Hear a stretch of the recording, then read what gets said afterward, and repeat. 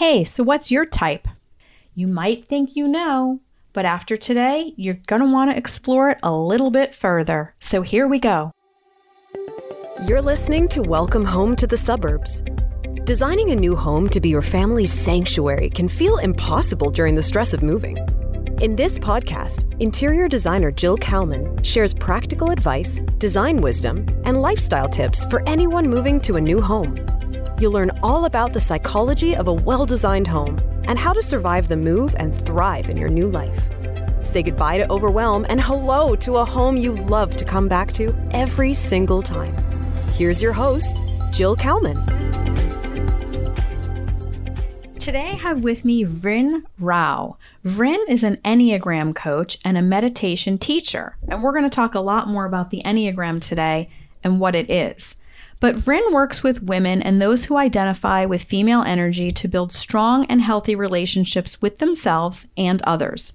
She does this by using the personality framework of the Enneagram to help others identify their core motivations, which are directly influenced by each of our specific needs and fears. It is our often unconscious needs and fears that have the potential to spill out into interactions we have with ourselves and others in both personal and professional settings. By understanding what we're driven by, we develop a greater awareness, understanding, and acceptance of ourselves and others. Vrin is also a meditation teacher and a lifelong practitioner of the Nada Yoga, which is the yoga of sound, and other yoga methods. She is also well-versed in Tantra, chakra, meditation, and other yogas. If you're interested in learning more about how the Enneagram can shed greater insights into your relationships with yourself and others, she offers Enneagram consultations and ongoing coaching. So, join me in welcoming Vrin today. We've got a great discussion ahead. So here we go. Hi, Vrin. I'm so excited to have you here with me today and have this chat today. How are you? I'm doing well. Thanks so much for having me on your podcast, Jill. You're welcome. So as I mentioned in the introduction, Vrin is an Enneagram coach, and we're going to be getting into that in a minute. What is an Enneagram for those of you who don't know? And we're going to talk a lot about basically our personalities and all kinds of stuff. But let me start with Vrin, you giving a brief introduction to what you do. Sure. So as you mentioned, I'm an Enneagram coach, and the Enneagram is an incredible personality framework that really helps to understand who we are, what makes us tick, as we're all such unique living beings. And yet there are so many similarities amongst us. And so it gives us that ability to really hone in on our uniqueness, as well as find those commonalities amongst others as well.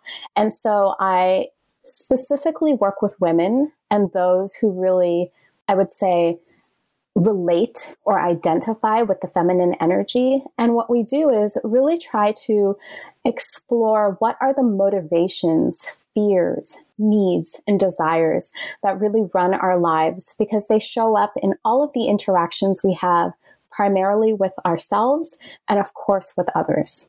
Yeah, that's great. And then you also provide coaching for, I think you said for meditation, I read as well. You're a meditation coach as well, correct? Along with the Enneagram? That is correct. Yes. Meditation coach, meditation teacher, and forever meditation student. And so I've been practicing meditation formally, I guess you can say, for over 25 years, but was born and raised in a household that practiced meditation. So it's been around me my entire life. So these are both really interesting things. And I think you mentioned women. They wonderfully, pertain to women. Not that they can't pertain to men, but we're going to get into it a little bit as to why and some of the things women face. And so how these can be really supportive, great things. So let's talk about personality types. So a lot of people might be very familiar with Myers-Briggs. A lot of us at some point in our life have taken one, whether it might be at a school setting or a work setting. I had a work setting in one of my jobs that was in sales that was really into it. And they really wanted to know where your Myers-Briggs fell. What were you? They felt like it was so important in relation to your job. Right. Which is kind of ironic and funny because I was in sales and I'm an INFP. So, and usually in sales, you're an extrovert, but Listen, I did my job very well. I hit and exceeded all my goals, but they were like, wait, you're an INFP? I'm like, I am. So some people might be familiar with that. And if you're not, I'll just mention to people, you can find it online. There's websites where you can find out what you are. And it's really about the introvert extrovert. However, I was introduced myself to the Enneagram, which I think you can almost use them a bit in conjunction. I think that they do sort of go together in some respects. And I read a book called The Road Back to You, which is all about the 9 types, the 9 personality types based on the Enneagram. So let's talk about a couple things. We don't have to get too far into it, but what the basic difference might be between those 2 personality tests, and talk about maybe why it's important to know your type to start off with. Okay. Yeah, definitely. Myers-Briggs is extremely popular. One of the differences, as you were asking about, between Myers-Briggs and the Enneagram, there are a few. I'll start off here. And that is Myers-Briggs really focuses on your external behavior, right? And so introversion, extroversion, as you brought up, thinking versus feeling, this is all based off of behavior. And one of the things with behavior that can be difficult to kind of ascertain is the fact that our behavior changes depending on the circumstance we're in. And so very often people feel like it's really difficult to distinguish between, am I an extrovert? Am I an introvert? Most people would probably say I'm a mixture of both. And it depends on the situation you put me in. And this is one of the beauties of the Enneagram, I would say. And this isn't to say one framework is better than the other, but there are, of course, certain gifts that one framework might really support more than the other. And so with the Enneagram, especially with respect to introversion and extroversion, as I'm sure we'll speak about, we'll see that for many people, it actually speaks specifically to that. And it explains why many of us feel like we are kind of pulled in both directions, and perhaps we lean more heavily towards one or the other, or else, and I think this is where Myers-Briggs can come in really well, we are heavily extroverted or heavily introverted. But most of us are not built that way. Most of us are a combination of the both. Yeah. And recently I heard something about, that's the thing with Myers-Briggs. So if you come up as an I for introvert or an E for extrovert, it's not an absolute thing. For me, what it really means is, for me as an introvert, it doesn't mean that I don't like to socialize or be with people. In fact, my friends will tell you I'm the first one that loves to throw a party or have them over the weekend and have dinner and a party. But I derive my energy from some quiet time, some solitude. I need that. So as much as I could have fun over a weekend, I then need that recharge time. It also has to do with thinking. So I'm not going to be, even with my clients, like I'm not going to give you an answer in 2 seconds. I like to really think things through and be reflective. Right. It is true to not sort of pigeonhole yourself as something that's so absolute. And somebody who's extroverted, oftentimes, yes, they get a lot of energy by being with a lot of people, reaching out to a lot of people. And that's, again, it doesn't mean that they can't be alone or don't like some alone time too. Yes. I sort of translate it as it's, where are you deriving your energy? And sometimes it has to do with quick thinking, giving a very quick answer and thinking fast versus not that you're not thinking, but you want that reflective time to think it through. I don't know. That's just kind of an interesting way. And I know for me, that's really true. Like I said, I like to be with people. And so people have this tendency to say, oh, if you're an introvert, it means you're just like never leave your house or something. And that's not the case. Yeah. So although under lockdown, that was the case for most of us. But absolutely. Absolutely. But it doesn't mean that that's it. It's just that means that like we're comfortable being alone. I almost need that downtime to sort of recharge my battery. Yes. Yes. Like absolutely. One of the other, some people can go on and on like, even a calendar, you can look at it in a business perspective where they can book back to back appointments. I have to have an appointment and then I might need like a half-hour buffer in between or an hour buffer between the next call to just sort of regroup. Yeah. Anyway. Yeah. No, it's so true. It's so true. And I really like that. I appreciate that point about where you derive energy. And I think like with any personality framework, and this is true of the Enneagram as well, and definitely true of Myers-Briggs, it really requires us to understand personality frameworks in a much more nuanced way. And so for the Enneagram and Myers-Briggs, it really forces someone to see past just what is superficial. And like you mentioned, introversion, extroversion, that can feel very superficial.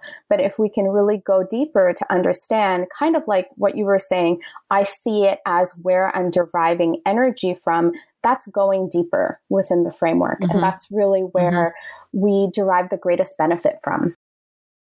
So I guess to start off, when you're coaching somebody, I'm assuming the first thing you do is you want to find out what is their personality type, right? And how is knowing that one of the ways we start off with building a stronger relationship with ourselves? Yeah, great question.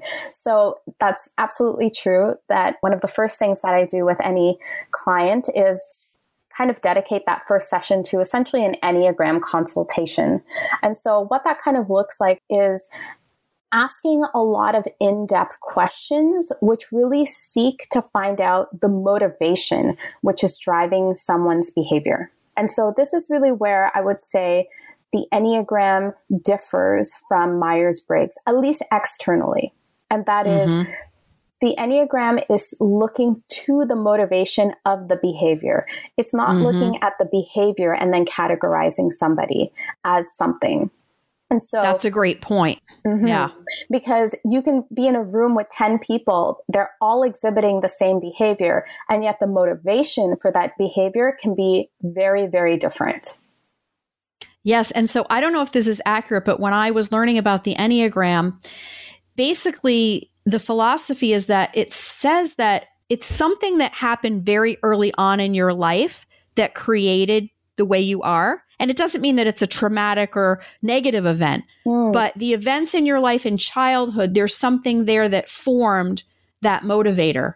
Did you ever hear that? Or? There are different schools of thought. So some schools of thought are that, and I believe John Riso and Russ Hudson, who really brought the Enneagram into the forefront in North America, speak to you're born with your type. And so it's not necessarily even a childhood event that takes place, but rather it's you come in with this psychophysical wiring, so to speak. And then, so that's the nature function. So you're born with your type, but the nurture function, that's really where things can get very, very interesting. So I personally have seen people mistype themselves because they have been raised in a culture that values something that is very different than what they innately live by, essentially, or manifest. And so they've kind of conformed to that culture. But upon a deep questioning, we've figured out that actually, no, you're not that type. And that also speaks to even countries and different organizations and cultures. You can say that there's an ethos of a type within that. And super interesting. Right? And so that can really play to someone's bias, right? Because very often we want to belong to the culture or to the group that we identify ourselves with. And so, for example, if I may, the type 9 or the energy of the 9 on the Enneagram is known as the peace seeker. And very often within meditation and yoga circles, I have seen people who are slightly familiar with the Enneagram immediately saying, I'm a type 9, because it kind of espouses the whole culture of yoga and meditation. But very often people are not 9s. They aren't. They may be imbibing those things.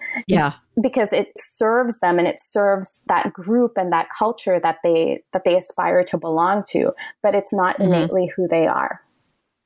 Yeah. The other thing about the Enneagram that I thought, like you said, uncovered it a little bit deeper was when you look through the book, or if you work with a coach, if somebody ends up working with you, but there's something called wings. So like you might be a 9, but your wing might be a 6 or an 8. So it does take into account some of the other personalities and how they interplay and to make up the whole personality. So it does take a little bit more into account, I think, than the Myers-Briggs. don't you think? I mean, personally, I'm biased, so I will say that. And I'll also put it out there that I'm biased. I mean, the Enneagram has really transformed my life. And this point you bring up about the wings is actually very, very powerful. And going back to that original point you had mentioned about introversion and extroversion, this is really where the wings show up. So our primary type may be extroverted, introverted, or in one way you could call it almost neutral. And then the wing can also be extroverted, introverted, or neutral. And so then you have different combinations of that. So I think I had mentioned to you in a prior conversation, I think that once you determine your type, like you said, sometimes you want to, well, it may not be as common or what's expected, but I think accepting your type is really important. You know, like I know that about myself as far as needing my energy, needing my quiet time to, you know, my energy to come from that, needing that I know or need a few extra minutes to think about something. And knowing that about myself and then accepting that about myself, I can't explain it, but it feels really good. Yes, it's so true. And speaking to, I mean, what you do, Jill, right? I mean, you really work with people who are coming from an environment of the city and they're making this transition to suburban life. The energy or like the types in some ways that you could say are valued in the city may not be the ones that you will find within suburbia. And that can cause truly an existential crisis. And so for some, you'll notice that they take to suburban life like a fish to water. And then for others, it puts them in a tailspin. And the reason for that is because perhaps innately they are wired in this way that they could truly embrace the suburbs, but they've never given themselves that permission because they've worked on a different energy within the city, or they are just wired for the city. And then it really does take a different type of adjustment and understanding how those qualities, which they really seek to manifest, which were appreciated in the city, how can they be transferred to their new way of life? Yeah. And I think that's where building a stronger relationship with yourself comes in, because once you start with, okay, the type, the acceptance of that type, right? Yeah. That's where we begin. And we're going to talk about this city to suburbs transformation, as well as I think other things that females go through, like motherhood and careers and all that. Before we do that, let's talk about knowing your Enneagram type. How does that tie into knowing about your motivations, your fears, and your needs? So one of the things I can speak from my own experience, and that is, if you had asked me about 6 years ago, when I was first introduced to the Enneagram myself, and you asked me, are you a self-aware person? I wouldn't probably blink at all. And I would tell you, absolutely, I'm self-aware. And I think for most of us, typically the answer would be, I think I'm pretty self-aware, or yes, I'm self-aware. And what the Enneagram does, and really finding out your type does to you, is it provides a language to speak about those things that you unconsciously have felt or experienced, or even consciously felt or experienced, that you could never really put words to. And that becomes very powerful. So the whole piece about motivation, for example, many of us may think we know what we're motivated by, but what the Enneagram does is it gives very specific language to speak to it. And then when you have language, it becomes so much more powerful, because then truly I feel like the journey to self-awareness and acceptance, as you mentioned, truly begins. Yeah, and you're right. It does give you a very different awareness, the Enneagram, I think. You know, when you learn about your personality traits, and particularly what is the motivator, right? Yeah. I felt like that was huge. So we'll get into now talking about changing from the city to the suburbs. So first off, let's just start with moving in general, no matter whether it's from a city to suburb or within the same zip code, is one of the top life stressors. Absolutely. Then you mixing in with it, large, fast-paced, dense city to now more open space country. Things are further apart. Things are a lot different, move at a different pace. Yep. Then you factor in, when I think of the female in the house, they might have been coming now from a single or a couple with no kids, right? Both working, maybe one working. Now we throw in suburban mom, suburban working mom, all kinds of changes, all types of things to juggle. So I think that some of these changes, whether you're handling one of them at a time or two, like if you're a new mother and you've just moved to the suburbs, if you've been working full time and now you're not because of COVID and you're just in the suburb, whatever it is, whether you're having 1, 2, 3 of these stressors, I think it's easy to feel like you might have lost yourself, your identity, right? Absolutely. And I think for women especially, it can feel isolating. It can feel lonely. You can feel lost. And I, looking back, because I went through a phase of that on my own, it's a time for rediscovery. And that's the exciting part about it. But women need to feel empowered to do that. I think it's easy to get bogged down with, oh my God, I'm like stuck in this big house. Now, especially with it's COVID, right? You can't even really go anywhere. Yeah. I'm homeschooling, right? Maybe I am working from home and trying to balance all that with my husband also working from home. Or maybe there was a career change or a job loss due to COVID. There's a lot happening. So I want to discuss, women empowerment and having these kind of things happen and transpire in our life that seem like a low point. But if we're empowered, how we can sort of turn that around and pivot it into something kind of wonderful. Yeah, for sure. For sure. I mean, I can speak to my own example. It's kind of the opposite. So first of all, I'm Canadian. And so before I moved to New York, I was living in Toronto where I did grad school. And then after Toronto, I was trying to find a way to stay there because for me, I'm personally a big city person and nothing really worked out there. And so I ended up finding a job where my parents lived, which is in Ottawa, which is a smaller, more suburbia lifestyle type of town, capital of Canada. And when that happened, I really went through an existential crisis because I was geared to move fast and socialize and just kind of really be involved in a lot of projects. And that was really where I felt my value. That was it. And now here I was moving to, slow paced Ottawa, and I felt like I was dying. And I really did. And I definitely went through some depression. And it's painful because how do you explain that to somebody? And I think that for women especially, how do you? It's just, there is a ethos around, get it together. You can kind of have it all. You can, all you need to do is just kind of pump yourself up, go take the bull by the horns. And it becomes very difficult to actually speak to that.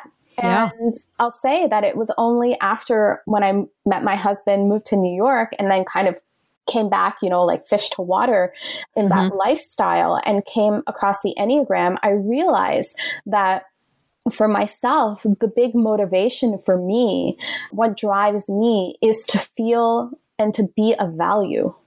And when I am not in environments where I'm unable to see how that can be manifested and how I need to adjust in order to kind of experience that, it feels like a death. It does. Yeah. It feels like the ego is dying because the ego is just, to simplify it, you can say it's a collection of identities that we hold very dear. And when those identities are being called into question, we are triggered like nothing can trigger us.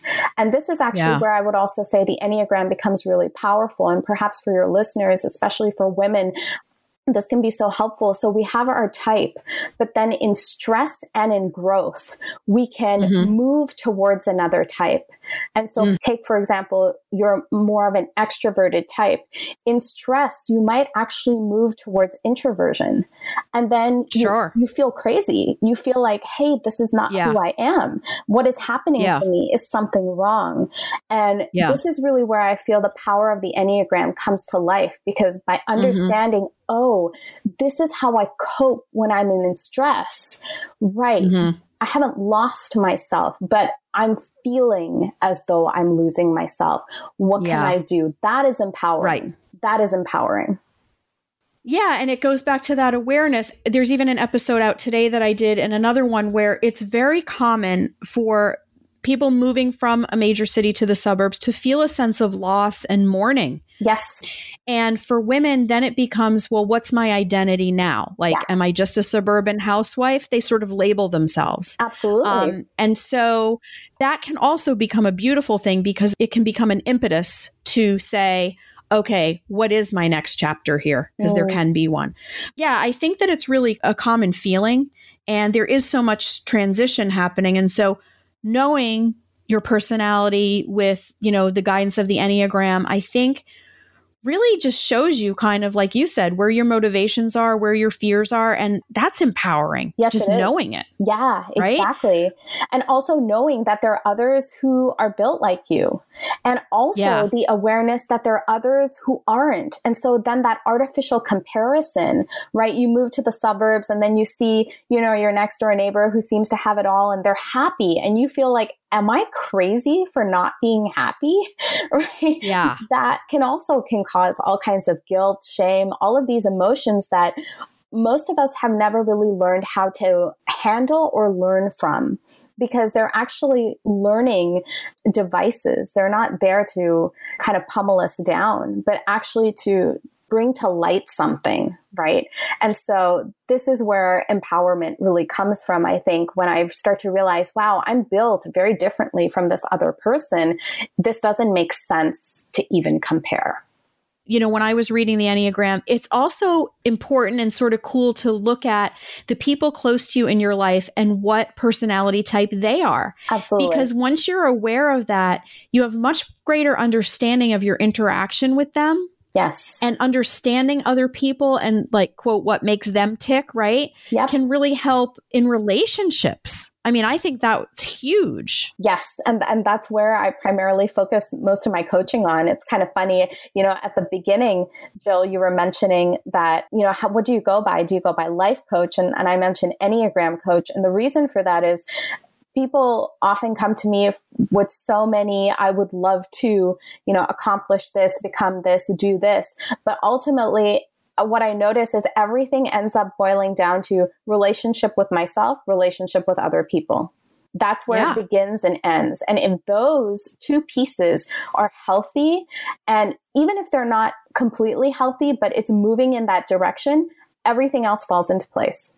Yeah. I always feel like having an understanding of other people helps so much in the relationship with other people. Yes. When we just take a minute to understand, because their motivations could be coming from a totally different place.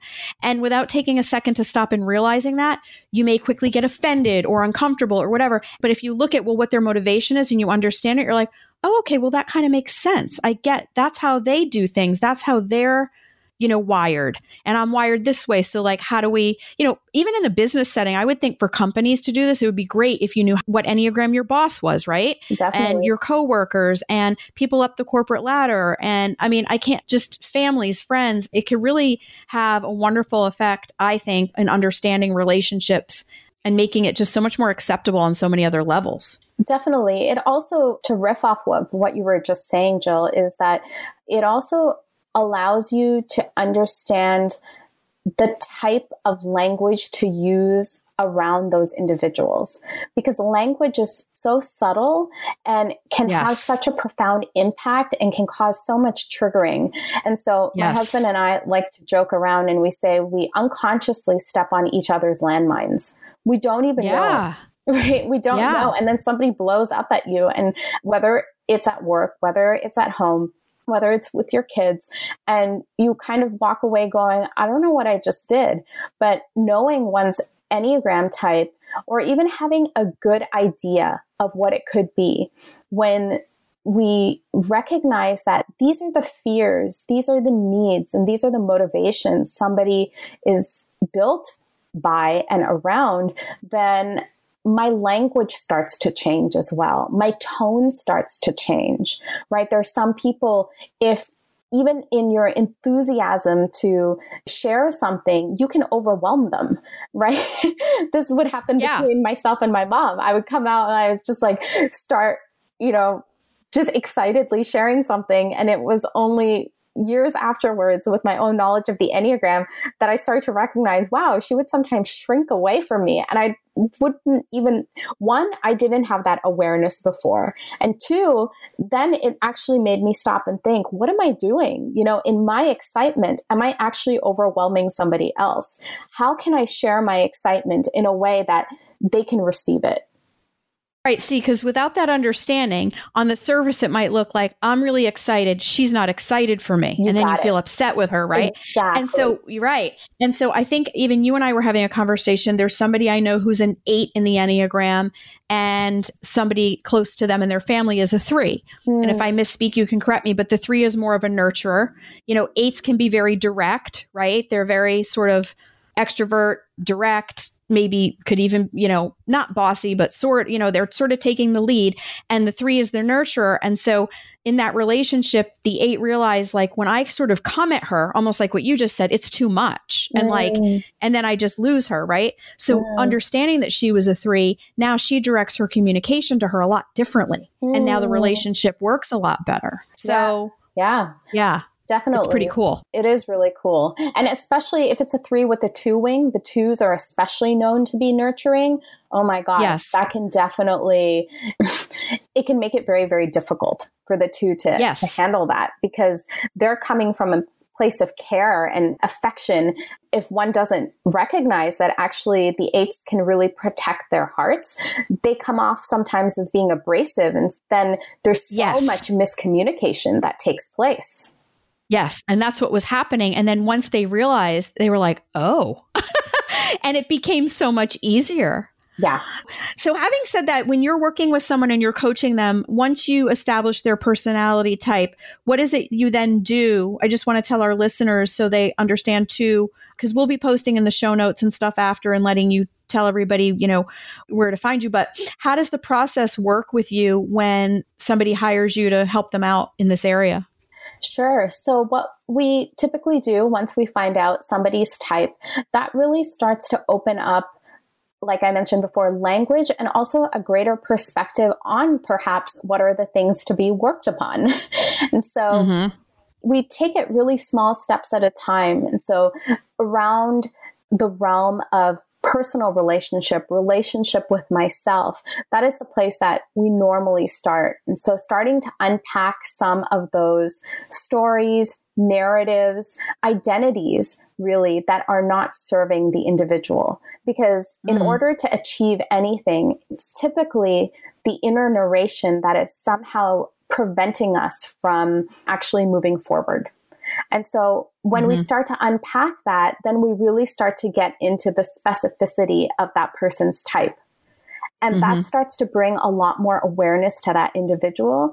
And so what we really start to do is kind of create a personal awareness building plan. And we do this in small steps, which could include both physical exercises in terms of getting into the body, whether it means journaling, whether it also means sometimes moving somebody out of their comfort zone in terms of whether it be having a difficult conversation, but doing it in small incremental steps that are specific and attainable. Yeah. So like somebody who's made this, moving transition and maybe even career transition, would you suggest that this type of coaching could really help them because they can really tap into themselves a bit better and become empowered? I would. And one of the main reasons I would say that is really to give somebody a heads up in terms of what stress and growth might look like. So almost before, I would say that this would work either prior to someone moving, which really would be the ideal, or else even afterwards, shortly afterwards, any point in time. But if you do this prior to moving, then what you have is almost a landscape of possibilities that might take place. And you already have some built-in awareness of what might come about. And so if you're moving towards growth, fantastic. But if you're moving towards stress, you now have an idea of what that might look like and what you can do to combat that. But more importantly, feel empowered that you're not going crazy. Yeah. I mean, it really can help you cope. I really think that it could be a coping mechanism by going through this process and learning with you, your Enneagram and all these things about it. So I really think it's fantastic. And I think it's so applicable to, our audience and to the female audience for sure. Let's briefly talk about meditation, because you are also a meditation coach. Yeah. So I'd love for you to touch on that and what you do in that regard as well. Sure.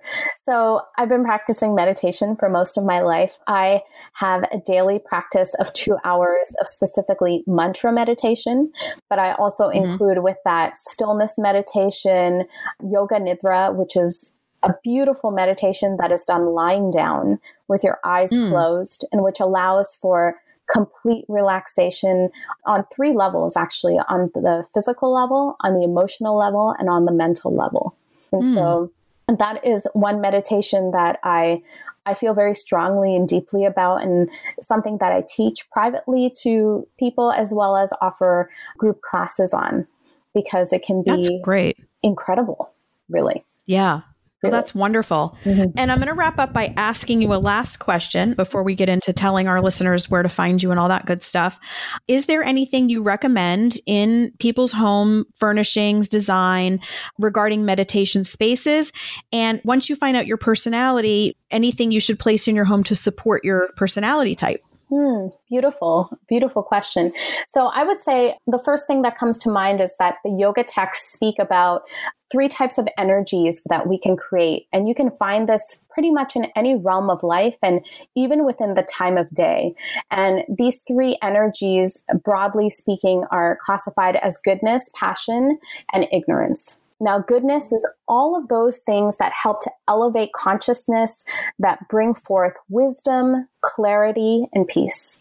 Passion are those things that really help you to strive and achieve your goals. So that requires like a push of energy. And so you can see this even throughout the day, that typically, prior to COVID, that time of passion during the day is anytime between 6:37 and about 8 p.m. at night, where people are moving, people are hustling, making deals, doing all of those things.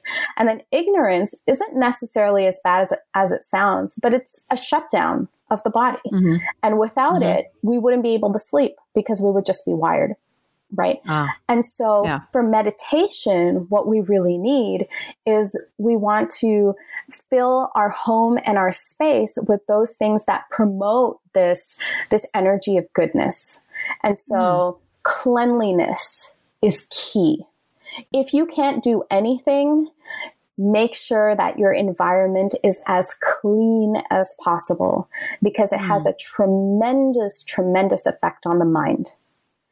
And then along with that cleanliness, if you can keep that area, if you are so lucky to have a room or a nice corner that you can spare, to keep it as minimalistic as possible. Because with meditation, what we're trying to do is really withdraw the senses inwards. Because when the senses are stimulated, they're providing information to the mind, and that's what causes the mind to constantly be spinning. But when we really pick and choose very intentionally just a few things and keeping that space very clean, what it does is it actually calms the mind down. That's great. And so I would be very, very picky and choosy in terms of what I decide to decorate with. Muted tones, nothing too loud, plants, nature, a lot of windows, light. If possible, those would be some of the pieces.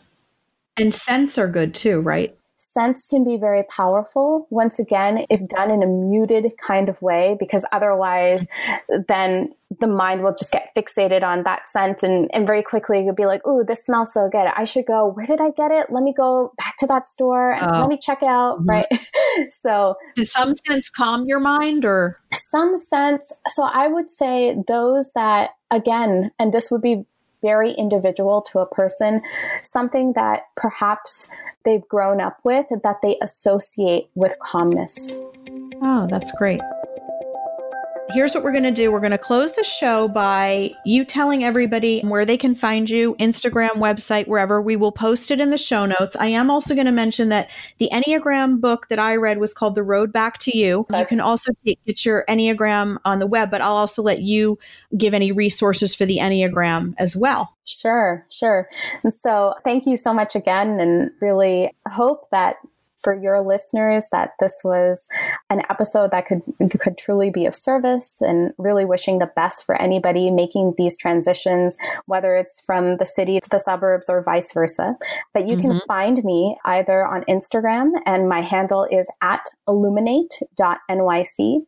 That's ILLUMINATE.NYC. Or else you can also check me out on my website. It's illuminate.nyc. And for Enneagram resource, do you also like that book, The Road Back to You, or do you have another resource on that one? The Road Back to You is fantastic. The Bible, if anybody is really interested, has been written by Don Riso and Russ Hudson. It's called The Wisdom of the Enneagram. It's fantastic. Okay. But maybe I will leave everyone with just perhaps something a little bit thought-provoking. And this came up in a conversation I had with my husband last night. And that is, with any of these personality frameworks, there is a big piece of self-assessment.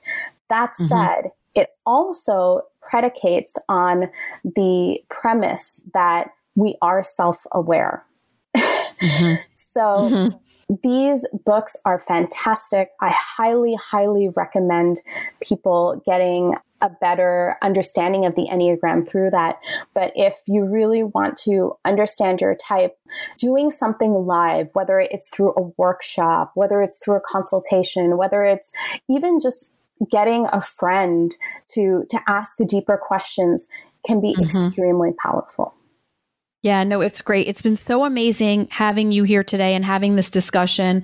And I hope it piques some curiosity to our listeners and learning more about the Enneagram, and certainly knowing that you're around to work with one-on-one, which I think is amazing, and a way to really deeper dive into it. So thank you so much, Vrin, for being here and coming to us with all your great knowledge today. I really appreciate it. Thank you so much, Jill. Really happy to be here and to share. Thank you.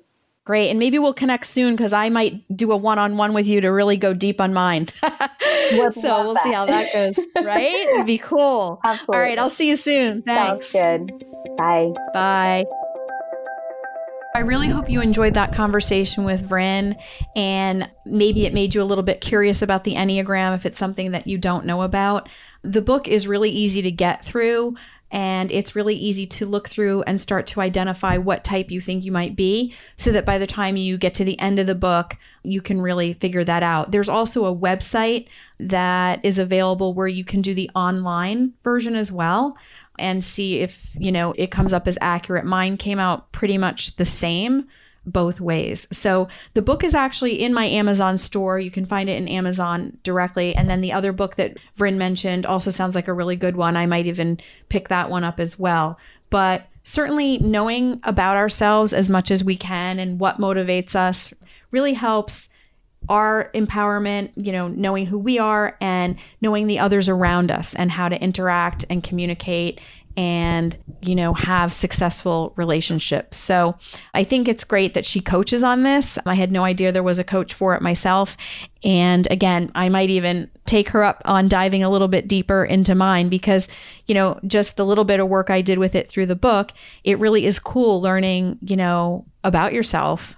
You think but then when you read it and you're like, oh yeah, that really makes a lot of sense. I get it. That is who I am. That is why I do what I do, or behave like I behave, or whatever. So I hope everybody enjoyed it. I hope you'll follow Vrin and certainly look into her coaching if that interests you. But if not, pick up the book and do a little bit of reading online about the Enneagram. It's pretty cool. Thanks, guys. See you next week. So I hope you're enjoying this show. I know for me, it's been amazing, and I love connecting with all the guests I've had on and connecting with you, the audience. So it's still a young podcast, and so in celebration of that, I want to announce a second giveaway promotion. I am going to be giving away one of my online one-to-one digital services. It is a $500 value. It is ideal to help you if you are moving and need to start getting some decorating done for your home. So all you have to do to win is subscribe, rate, and review this show, and I will pick someone at random. It will probably be selected within the next 4 to 6 weeks. So make sure you subscribe, rate, and review. I would love to hear from you, and I hope you're enjoying the show. Thank you so much. Thanks for listening to this episode of Welcome Home to the Suburbs. Head over to JillKalmanInteriors.com to learn more about designing a beautiful new home while minimizing the stress of moving. See you back here next week.